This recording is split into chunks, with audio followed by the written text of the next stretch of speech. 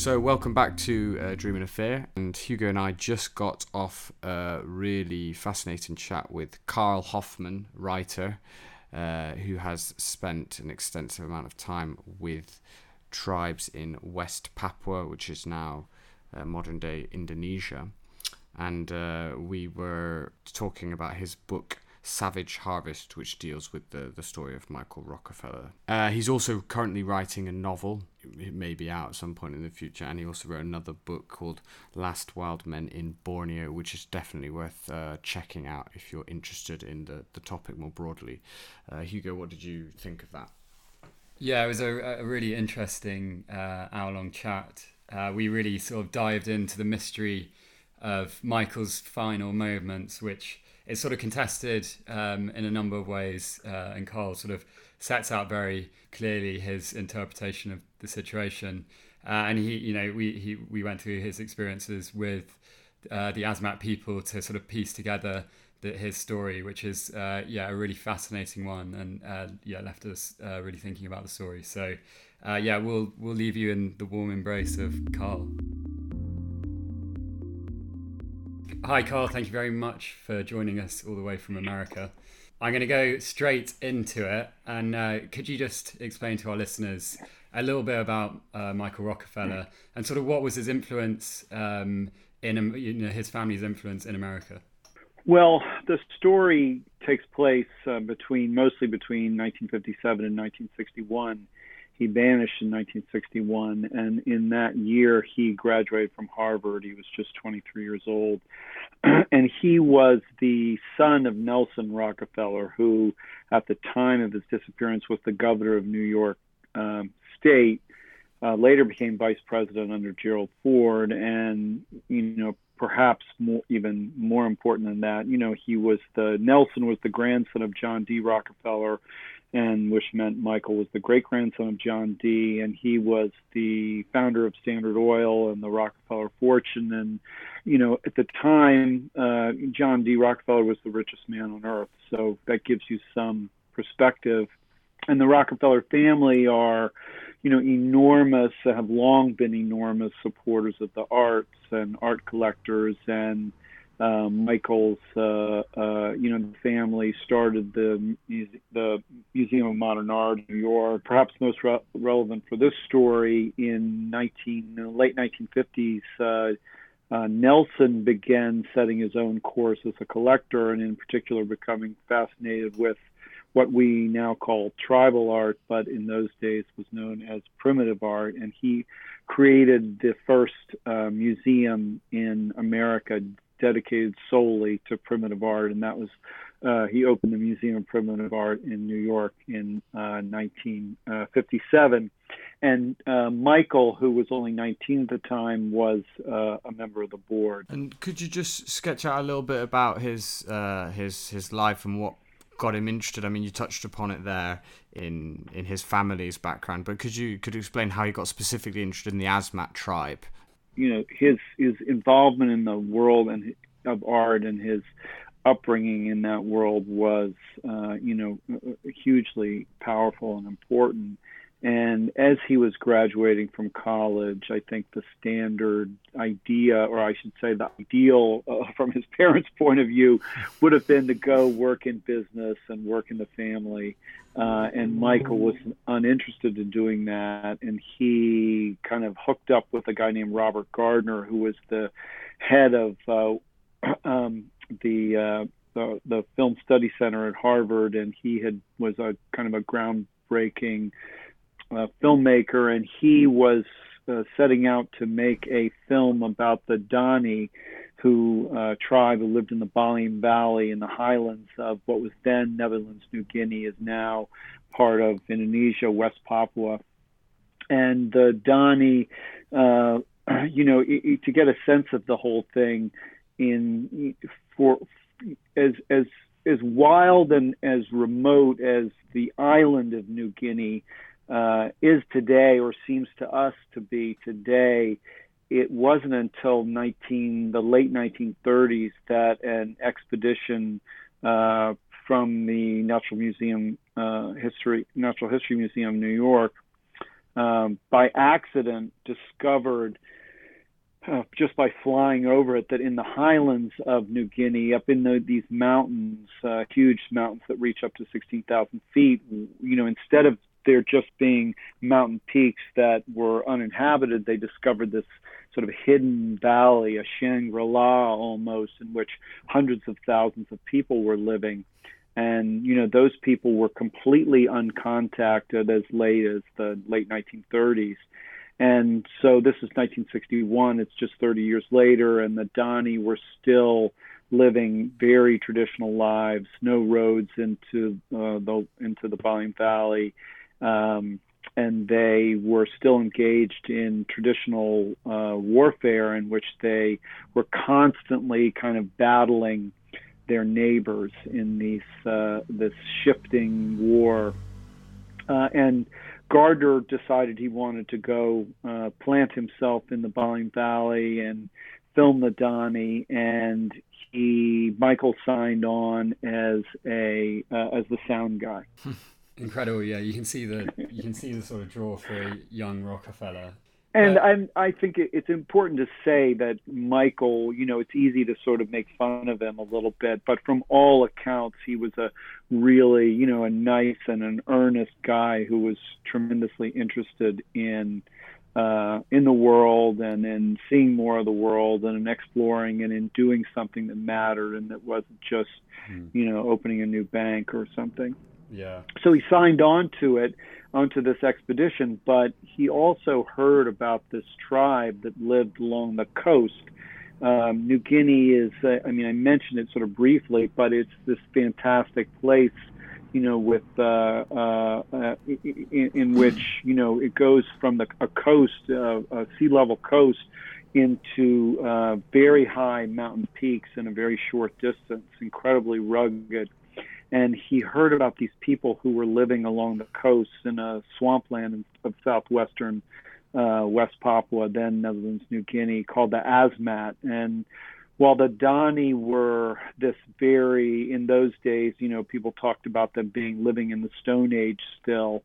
They were sedentary farmers, and they fought their neighbors, but they lived very, very simple lives. And the Asmat on the coast, on the other hand, were these fantastic warrior people who also were constantly fighting their neighbors, each other, but were headhunters, and it was reported cannibals as well. And unlike the Dani, who made nothing but their digging sticks and their houses and their axes out of stones, the Asmat were these fantastic artists, carving everything they touched. They made beautiful paddles, drums, headrests, spears, shields, and most spectacular of all, these sort of giant 25 foot high kind of totem poles, ancestor poles known as Bish poles, Bisj. And we can get into their significance. But he heard about the Asmat, and you can sort of put all the pieces together easily. He was a board member of the Museum of Primitive Art. He was, his father's son. Nobody had really done much collecting from the Asmat, and he hatched this plan that he wanted to break away from the film at a certain point and check out the Asmat. Interesting stuff. Thank you. And yeah, you mentioned it slightly earlier. The islands were part of the Dutch East Indies. In terms of the relationship with the Dutch and the Asmats, what was that like, and did it play a role in the story that played out in the end? Yeah, it's crazy, the whole story. Indonesia, the Indonesian archipelago, had been a Dutch colony for 300 years, and from east to west, this giant chain of islands. And after World War II, all of that, the Indonesians rose and fought a war, and Sukarno and became an independent nation, and the charismatic leader Sukarno was president, and all of the former Dutch East Indies became independent, with the exception of the western half of the island of New Guinea. The eastern half had been British and Australian, and the western half had been Dutch.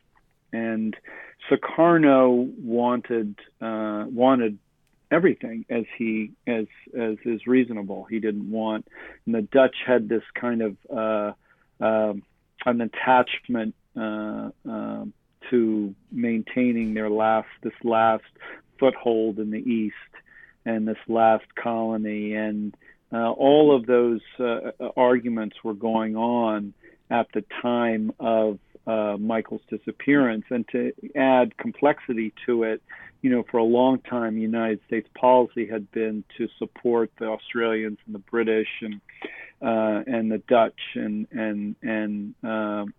support the Dutch aim to retain its colony and of Netherlands, New Guinea. But when Kennedy came in, Sukarno was this master puppeteer, if you will, and he was playing the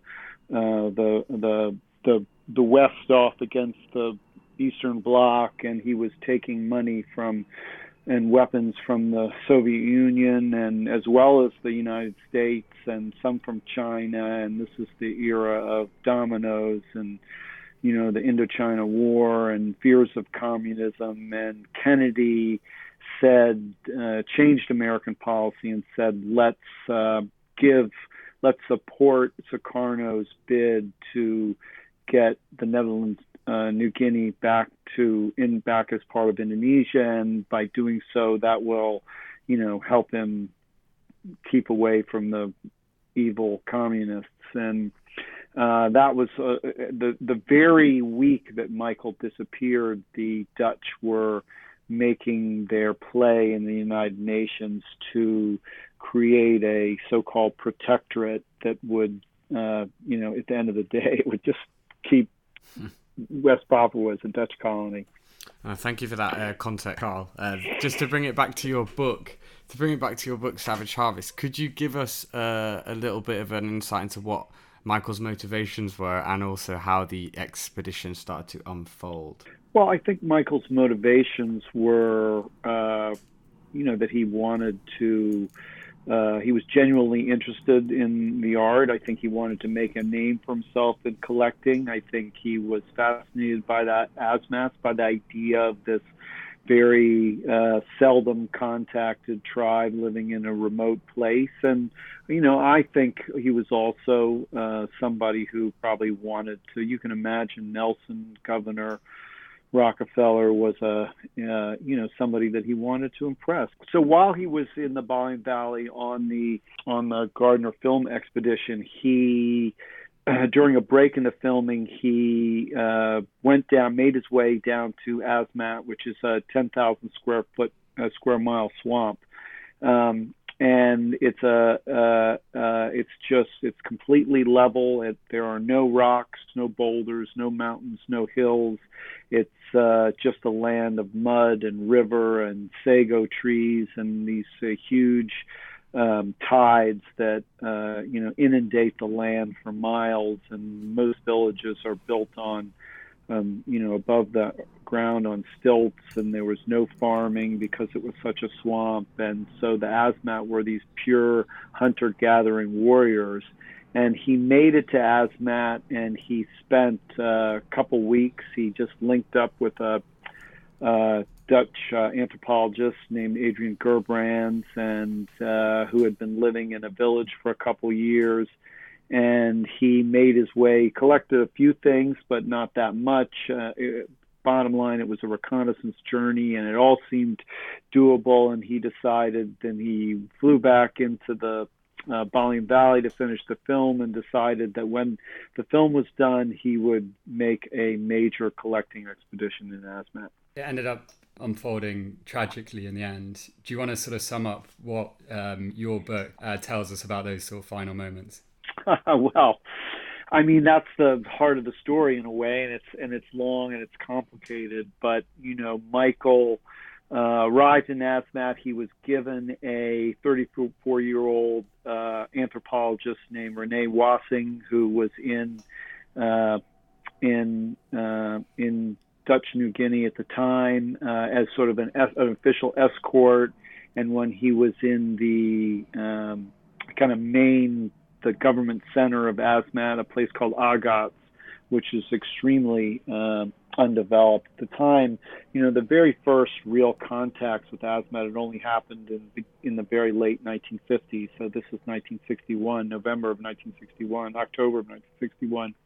And he stumbled across a Dutch colonial patrol officer and he had whose job it was to kind of patrol around his district, and he had cobbled together this kind of a Huck Finn-like craft, 2 dugout canoes connected by a kind of a hut on top, and with a couple of outboards or an outboard on the stern. And he convinced a man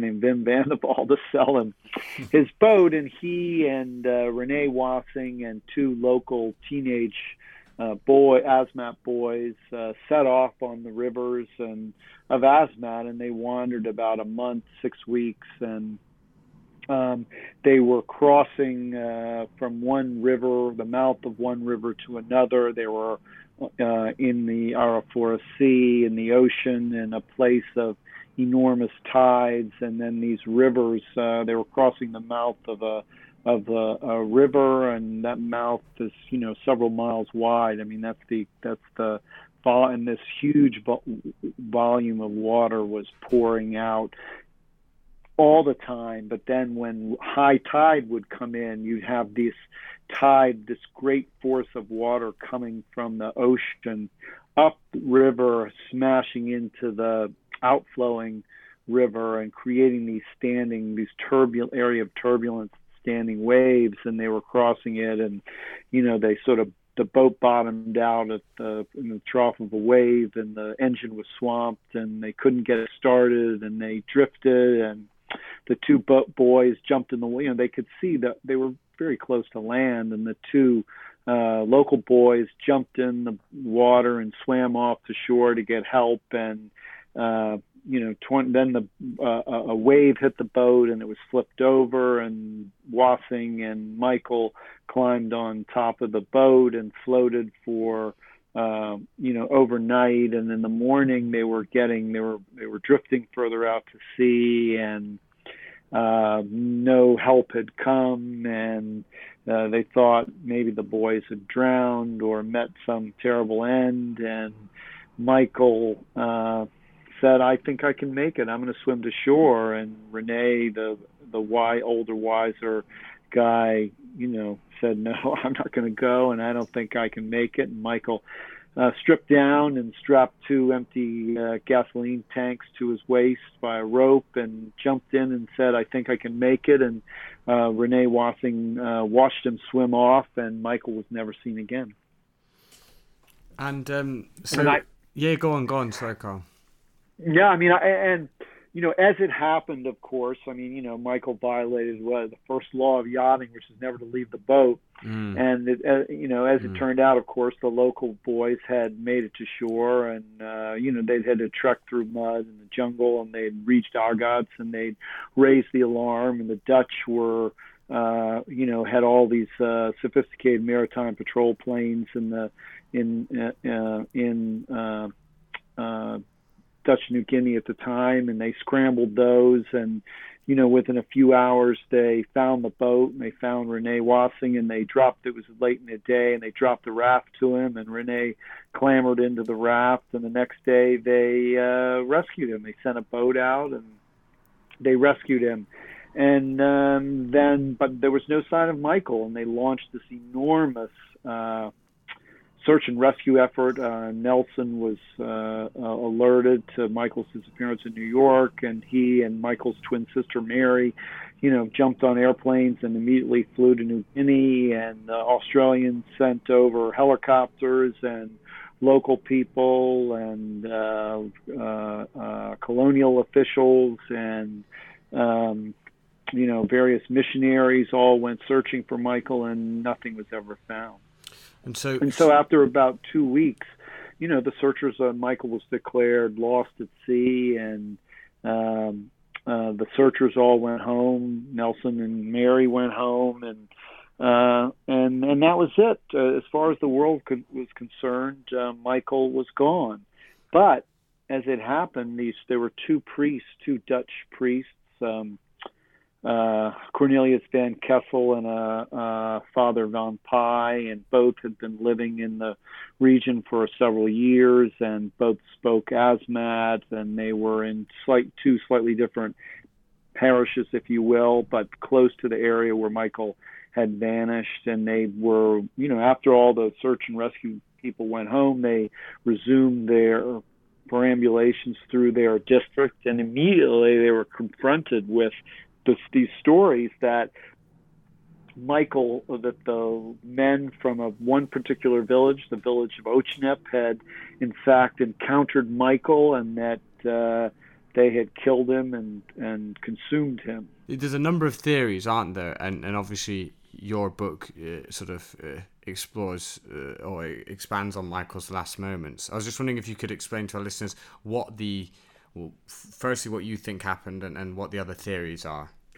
Well, Michael disappeared, and after the search and rescue people went home, as far as the world was concerned, there was no further sign of Michael. And over the years, he was officially declared dead in 1964. And of course, like Elvis and Amelia Earhart and anyone who is famous and vanishes, there were all kinds of theories, that he was alive and well and, hiding out with the Asmat, having renounced all worldly goods and connection to his family, or that he was, on the Trobriand Islands 1,000 miles away, or that he had been, eaten by crocodiles, or that he had been killed by the Asmat and consumed. But there was no, I suppose you can say that any of those theories they were all equal. The official theory was that he had been either drowned or been eaten by a crocodile. Drowned was the way the family liked to look at it. And, that's how things stood when I began looking into the story in 2012 is when I originally started. And, my idea was that, it's funny. I told my publisher as I was pitching my book, I said, if the only way you'll buy this book is if I can assure you that I can find out once and for all what happened to Michael, then you shouldn't buy this book, because I don't know that I can do that. But I said it'll be an interesting story nonetheless. And they were like, fine. So I got a contract, but the first thing I did was hire a researcher in the Netherlands, in Amsterdam, and he began going into the archives, both of the Dutch colonial government and the Catholic Church, and he started finding stuff. The first things he found were just all the logs of the search, but that in and of itself was fascinating. And then he began finding, he found reports from Van Kessel and from Van Pai, and these were lengthy, detailed reports that no one had ever seen before, that had been written, and that said, not only that Michael had been killed and eaten by the men from Ochinep, but that who had killed him, who had driven the spear into him, and then who had actual names of people who had various body parts, his tibia, his various ribs, who had his head. And they were too detailed to ignore. And then, started finding all of these other documents, and that led to a very clear story that in 1957 there were these two villages, Ochinep and Omadasep, which, as the crow flies, are a couple miles from each other. But because there are no roads even today, you have to go on boats. They're several hours from each other, and those two villages were kind of like New York and Washington D.C. I mean, two big important cities, two important villages that were deeply traditional and that had been vying for power and fighting each other for as long as anyone could remember. And those in 1957, the men from Omadisep had conceived this plan and they had gone to the village of Ochinep. And even though these villages were at war with each other, all of these places are interconnected as well by marriage and warfare and the complex nature of Asmat culture.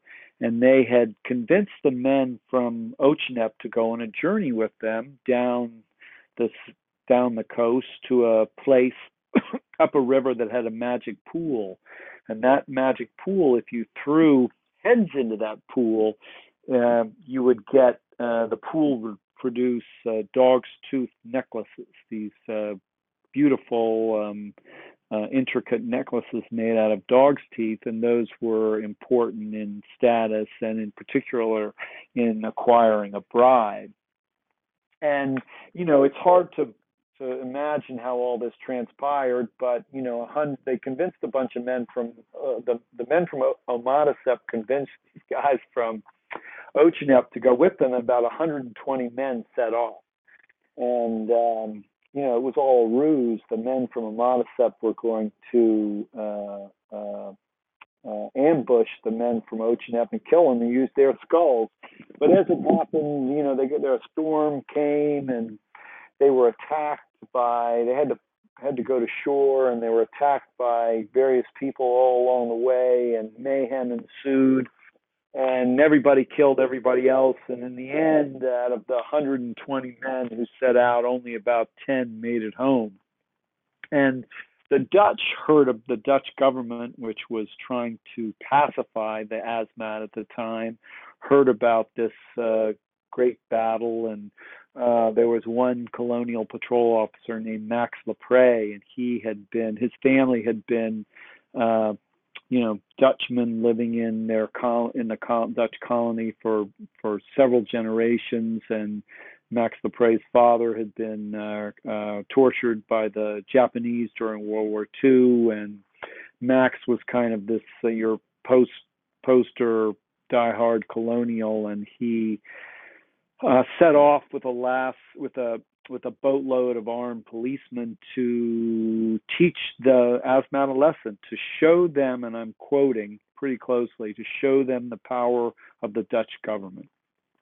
And he arrived in the village of Omadisep, and he burnt a bunch of men's houses, longhouses, the most sacred structures in the village, and then went on to Ochinep, and he arrived. The river up into Ochinep is a very narrow and things hanging over it, and it's hot and it feels claustrophobic, and it started raining, and Lepre was scared and uncomfortable among the Asmat indigenous people, and he arrived at twilight, and again mayhem ensued, and his men opened fire and they killed 5 men.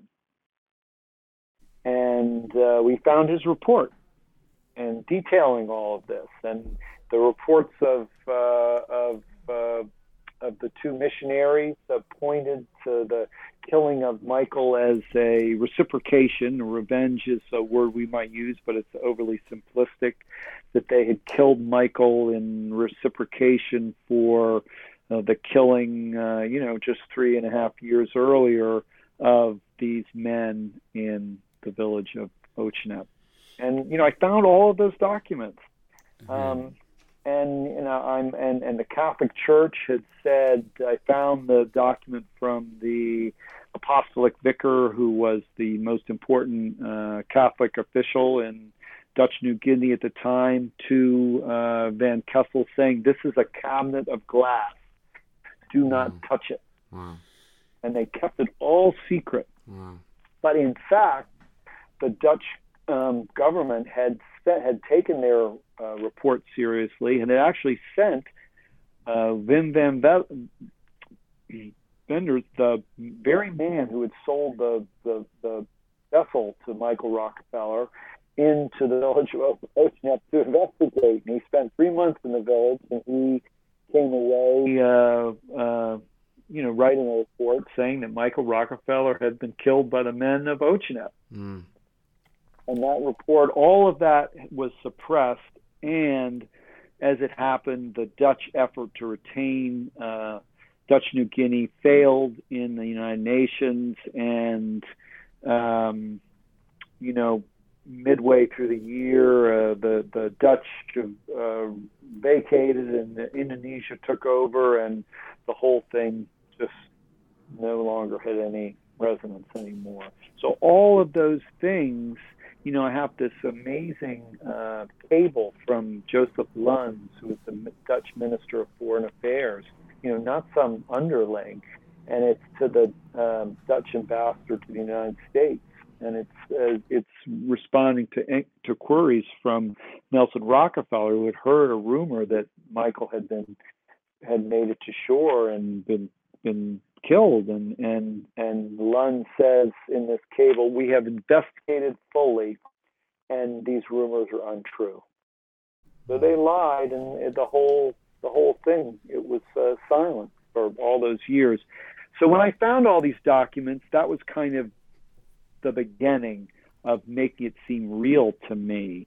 But that was only a piece of it. These are white colonials' interpretation of events. Did this really happen? Because just to step in there, the interpretation of your story is disputed, particularly by the people of Oceanup, who to this day deny that side of the story. Could you maybe sort of elaborate on that quickly? Well, they don't really dispute it necessarily. I think that's a gross oversimplification. But in the end, I made 2 trips to the village of Oceanup. I spent 2 months the first time going in and out, made several trips. I got nowhere. I had a big retinue of people, boat captain and his assistant and all these other cook and the interpreter, and I got nowhere. The people in Oceanup were very reticent to talk and went silent, and eventually just wouldn't even talk to me at all. And I left after 2 months of prying. I left. I went home, and I thought I had enough maybe for the story. The people in Omadisep and Oceanup itself were very frank and remembered, for instance, the battle between Omadisep and Oceanup, and they recounted the story of Lepre coming in and the death of 5 villagers. But of Michael, they would say basically nothing.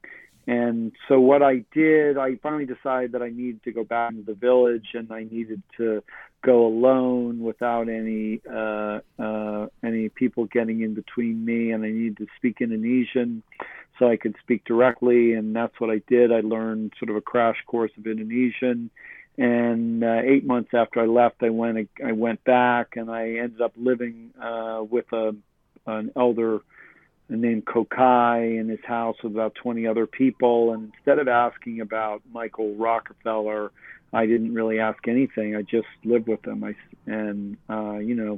Sat with them and drank coffee and smoked cigarettes and observed life, and got to know them. And, slowly over the months that I was there, the story unfolded in a very, very different way. And the questions that I asked them were, they weren't about Michael per se. They were I asked, who were the men killed by Max Lepre? And it turns out they were the heads of the 4 out of the 5 of the people killed were the heads of 4 of the Jews, the men's houses, the kind of clans, the most important, the Kepala Perangs, the most important people in the village, both politically and spiritually. And then I asked, for instance, who the people who were said in the reports to have participated in the killing of Michael and who had pieces of him, who they were and what their relationship to the men who had been killed by Lepre was. And of course, they were all blood relatives, and they were the men who had taken their place as the leaders of the men's houses. So that, and we haven't talked at all about Asmat culture and the the cosmology of headhunting and reciprocation and of balancing the world, but those are all important things, and those led to the the obvious conclusion that Michael had been that affirmed that Michael had been killed by the men from Ochinep. Fascinating, and we'll probably touch on that in a sec, but I just wanted to ask you something, because I think in an interview you said that your goal in writing Savage Harvest was not to solve the mystery of Rockefeller, but that you hungered to see, quote, hungered to see a humanity before the Bible, before the Quran, before Christian guilt and shame, before clothes and knives and forks, end quote. Could you explain what you meant by this to our listeners, Carl? Yeah, that's a kind of an innocent, or another way to put it, an ignorant way of expressing it. The book itself kind of purposefully goes from this idea of Stone Age people to a much, much deeper understanding of them, and that's really what came through ultimately with my living with them, and that there was nothing primitive about them at all. They were incredibly sophisticated and incredibly complex, and I wanted to understand that. I mean, I wanted to understand who these people were and understanding, and it was ultimately through, the book is about Michael's death, but really Michael throughout the whole story, because he's young, 23 years old, because he hadn't done much, because there's not a lot of written from him for those very reasons. He's a bit of a two-dimensional figure, sort of a cipher in a little bit. But ultimately, the story and what makes it such an interesting story is the deep dive into Asmat, and it was the way to unravel what happened to Michael was to unravel and understand Asmat culture. So really, that's what that quote is all about, and it's sort of laying the foundation in a literary sense for an awakening that I was that I was pursuing, and that I felt like I got. Brilliant. That's really interesting stuff. Thank you. And I guess you've touched on it slightly there, and I'm sure your motivations changed as you were writing the book, but what was the sort of primary motivation at the beginning to look into this really fascinating story? Well, it was one of those things that just touched everything, really. I mean, I actually went to Indonesia in 1987 for the first time, and my dad was living there working in Jakarta for a few years, and, my girlfriend and I went over and visited him, and he was a voracious reader and had, been reading, always he read everything he could find on anywhere he was. And he had found this book called Where the Spirits Dwell by Tobias Schneebaum, an American artist who is a fantastic character. And he had gone into Asmat in 1975 and lived for 5 years. And he was gay, and he was kind of the first person, because all of the early ethnological work on Asmat had been done by Catholic priests. You can imagine their biases.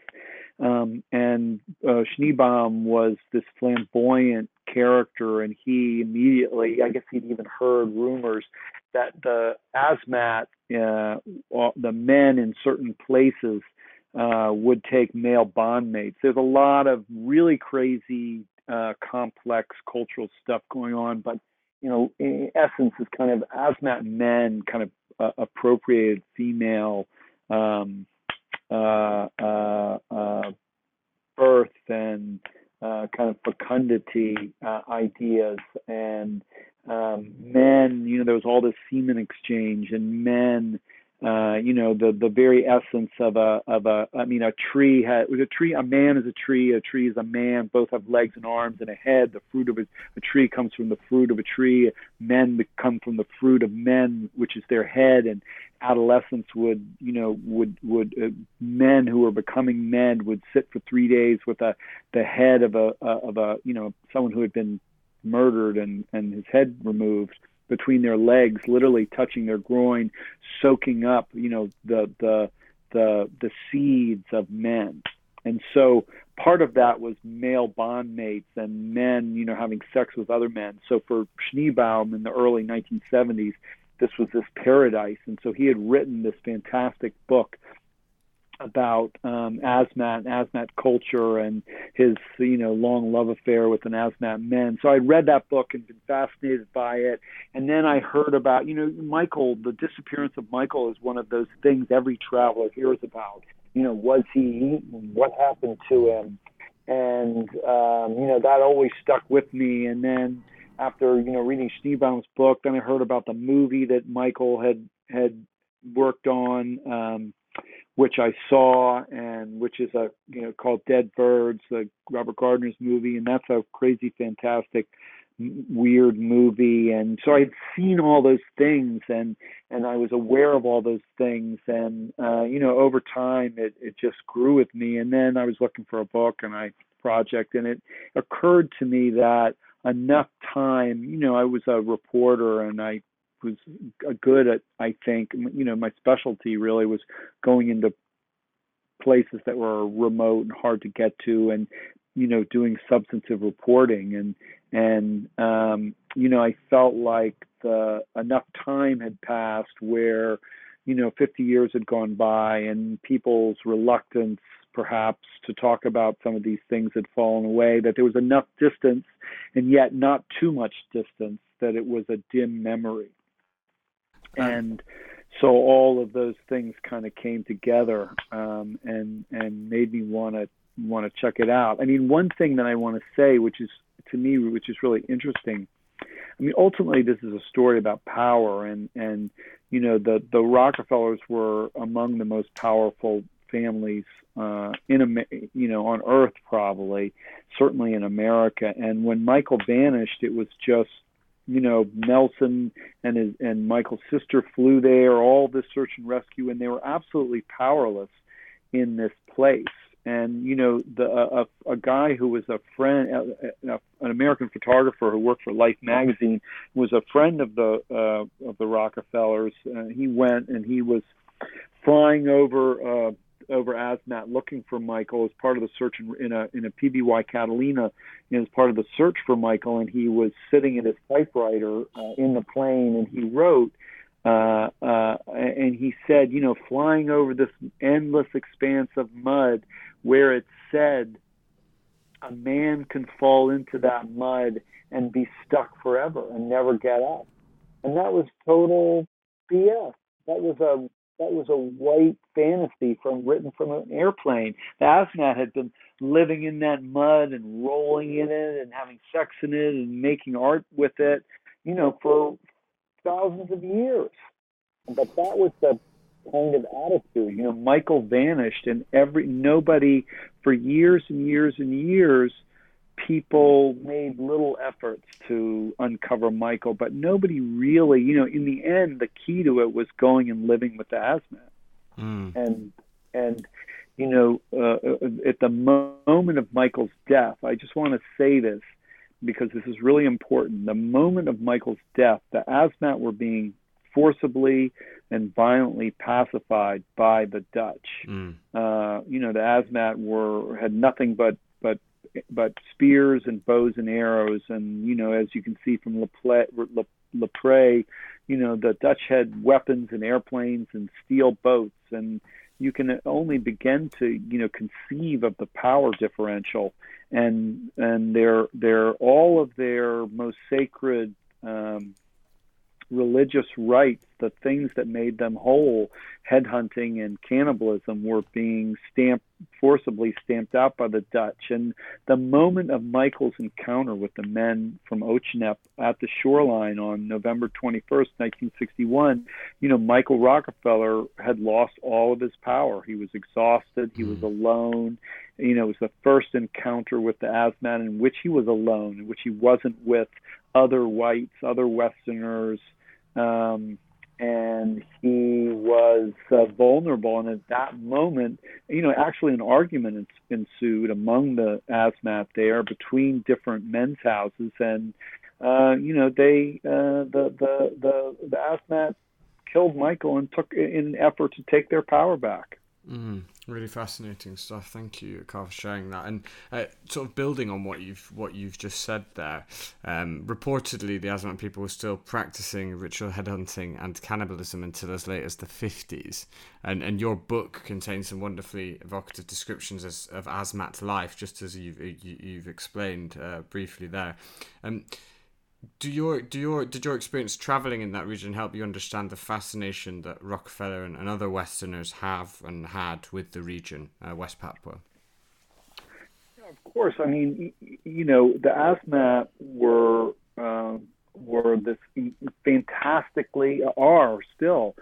fantastically complicated culture. And if you go into a museum, the Metropolitan Museum of Art in New York has the Michael C. Rockefeller Room, which is the name, its whole gallery of tribal and indigenous art is named after Michael now. And, you can see he collected about 500 objects before he was killed. And, all you have to do is look at the canoes, these long canoes with stripes of ochre and chalk and incredibly beautiful carvings of men and alligators, and the beach poles, these 25-foot high, dynamically carved, incredible works of art. And these were people who were living in complete isolation from the West, from contact with anyone else. And yet they had no, originally all of those things were carved with shell. Wow. They didn't even have rocks. And the fascination and that art was inextricably woven with the culture as a whole. The art, all tribal art is sacred art. And it was all part of these really complex religious functions. Full body masks and, this constant deep ritual life expressed through art and master craftsmen. Who wouldn't be fascinated living in this world in this swamp? Yeah, interesting. And has that culture go changed? There now? Well, it's fascinating because when I first went there, the first Catholic missionaries went in the late 1950s, and today, Asmat is Catholic, and, in every village, the Asmat will tell you that they're Catholics, and, there are, the bishop, there was a bishop, in Agat for many years, who was an American, and, because after the Dutch left, the Americans rolled in, and American crozier priests. And, for every village either had priests going through it, they had catechists. So today, when you go into the villages, my first thought is one of great degradation. And, these people who in Michael's time were, completely naked, are now, in tattered gym shorts and T-shirts, so the cast-off clothes of the Western world, and they sit around smoking and sort of staring into space, talking. It all seems very listless, and there's carving that goes on, but the Dutch and the American priests actually, when the Indonesians came in, they outlawed all sacred, all ceremonial stuff and burned all the men's houses. And the Americans actually slowly revived the art of carving, but in a much more, absent all the great headhunting motifs, no more crocodiles, no more, certain birds that ate, no more praying mantises. The praying mantis was a powerful headhunting symbol. And so art became much more generic and offered up for the tourist market. I mean, it's still kind of cool, but it lacks the power. But all that said, and when you sit down with the Asmat, they make the sign of the cross, or they'll say a prayer before they eat. But all that said, the longer I stayed there and when I was living there, I found this whole other world, this whole other side. And like a lot of people, the Mayans in Guatemala, I mean, there's this, wild molding of old and new ways. And, the Asmat today are Catholics with, who are in contact with the spirits, and the spirits are everywhere, and they're not Catholic spirits, and they're the Sago spirits, and there's all this fantastic stuff going on. They start drumming. One day when I was there, they drummed and sang for 24 hours straight. Wow.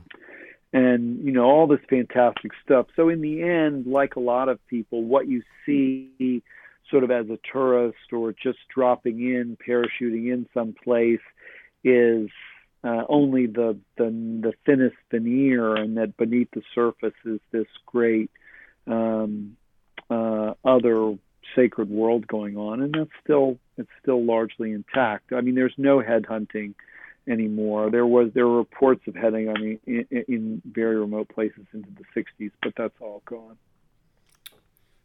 Thanks, Carl. And just moving on slightly, what do you think the most valuable lesson Rockefeller's sort of life teaches us? Well, it's a good question. I don't know about what his life teaches us. I mean, I think it's I think the story of his life is one of hubris. I think that he was well-intentioned. But I think, had he not been a Rockefeller, he wouldn't have been doing what he did in quite the way he was doing it, and he wouldn't have ended up in the situation in which he found himself. I think somebody else wouldn't have just been ranging far and wide with by himself and essentially and buying large quantities of sacred art that he didn't really understand. He understood it a little bit, but not completely. And he, for pennies, I mean, for fish hooks and tobacco and monofilament fishing line. I think that he had a certain privilege, and he got himself into a place and among a people that he didn't really understand, and that led to his demise. So, there's probably a lesson there. For me personally, I think it opened up. I was raised an atheist, and I still in a way call myself an atheist, but it was among the intense spiritual and sacred worlds of the Asmat, in which I saw something that was obviously, connected to the great, highly structured and problematic monotheistic religions, and in which so many people, want to turn away from for all kinds of reasons, like, abuse from priests and all those things. And I saw these people who had this, I saw the motifs and the archetypes, and I understood, I think, in deep inside me, the human need for stories and myth and making things sacred in a way that I had never understood, and that has really stayed with me in a powerful way. And thank you, Carl, for that sort of personal insight there. And just to wrap things up, if you had the chance to go for a pint or a beer with Rockefeller today, what would be the one question that you would ask him? That's such a good question. It's hard to say. I mean, I think, there are all kinds of things, but I just want to ask him about his swim. The first two chapters of my book are somewhat, there's some liberties taken in nonfiction writing, and they're based on very, very detailed reporting. I knew about what time he left. I knew where the men from Oceanup were when he would have arrived. I knew what the tides were. I knew what the water temperature was. I knew, where the water became deep. I knew what the weather was. I knew all of those things, but of course I still don't know the actual, details of what he was thinking, and especially what he was thinking at his moment of encounter with Finn and Pep and Ajam, the spiritual and war leaders of Oceanup, who he swam up to and who killed him. Brilliant. Thank you very much, Carl. I think that is a wrap. We're just about to get to an hour. So, thank you for sort of telling this captivating story and, really bringing You're it welcome. to life with your book. So thank you. I feel like there's another episode in there just on the anthropology sort of side of things. But yeah, it's really fascinating. Yeah, story. It's really, it's deep. It's fascinating. The Yeah. are quite a people. And amazing that you got to spend so much time with them. Really envious.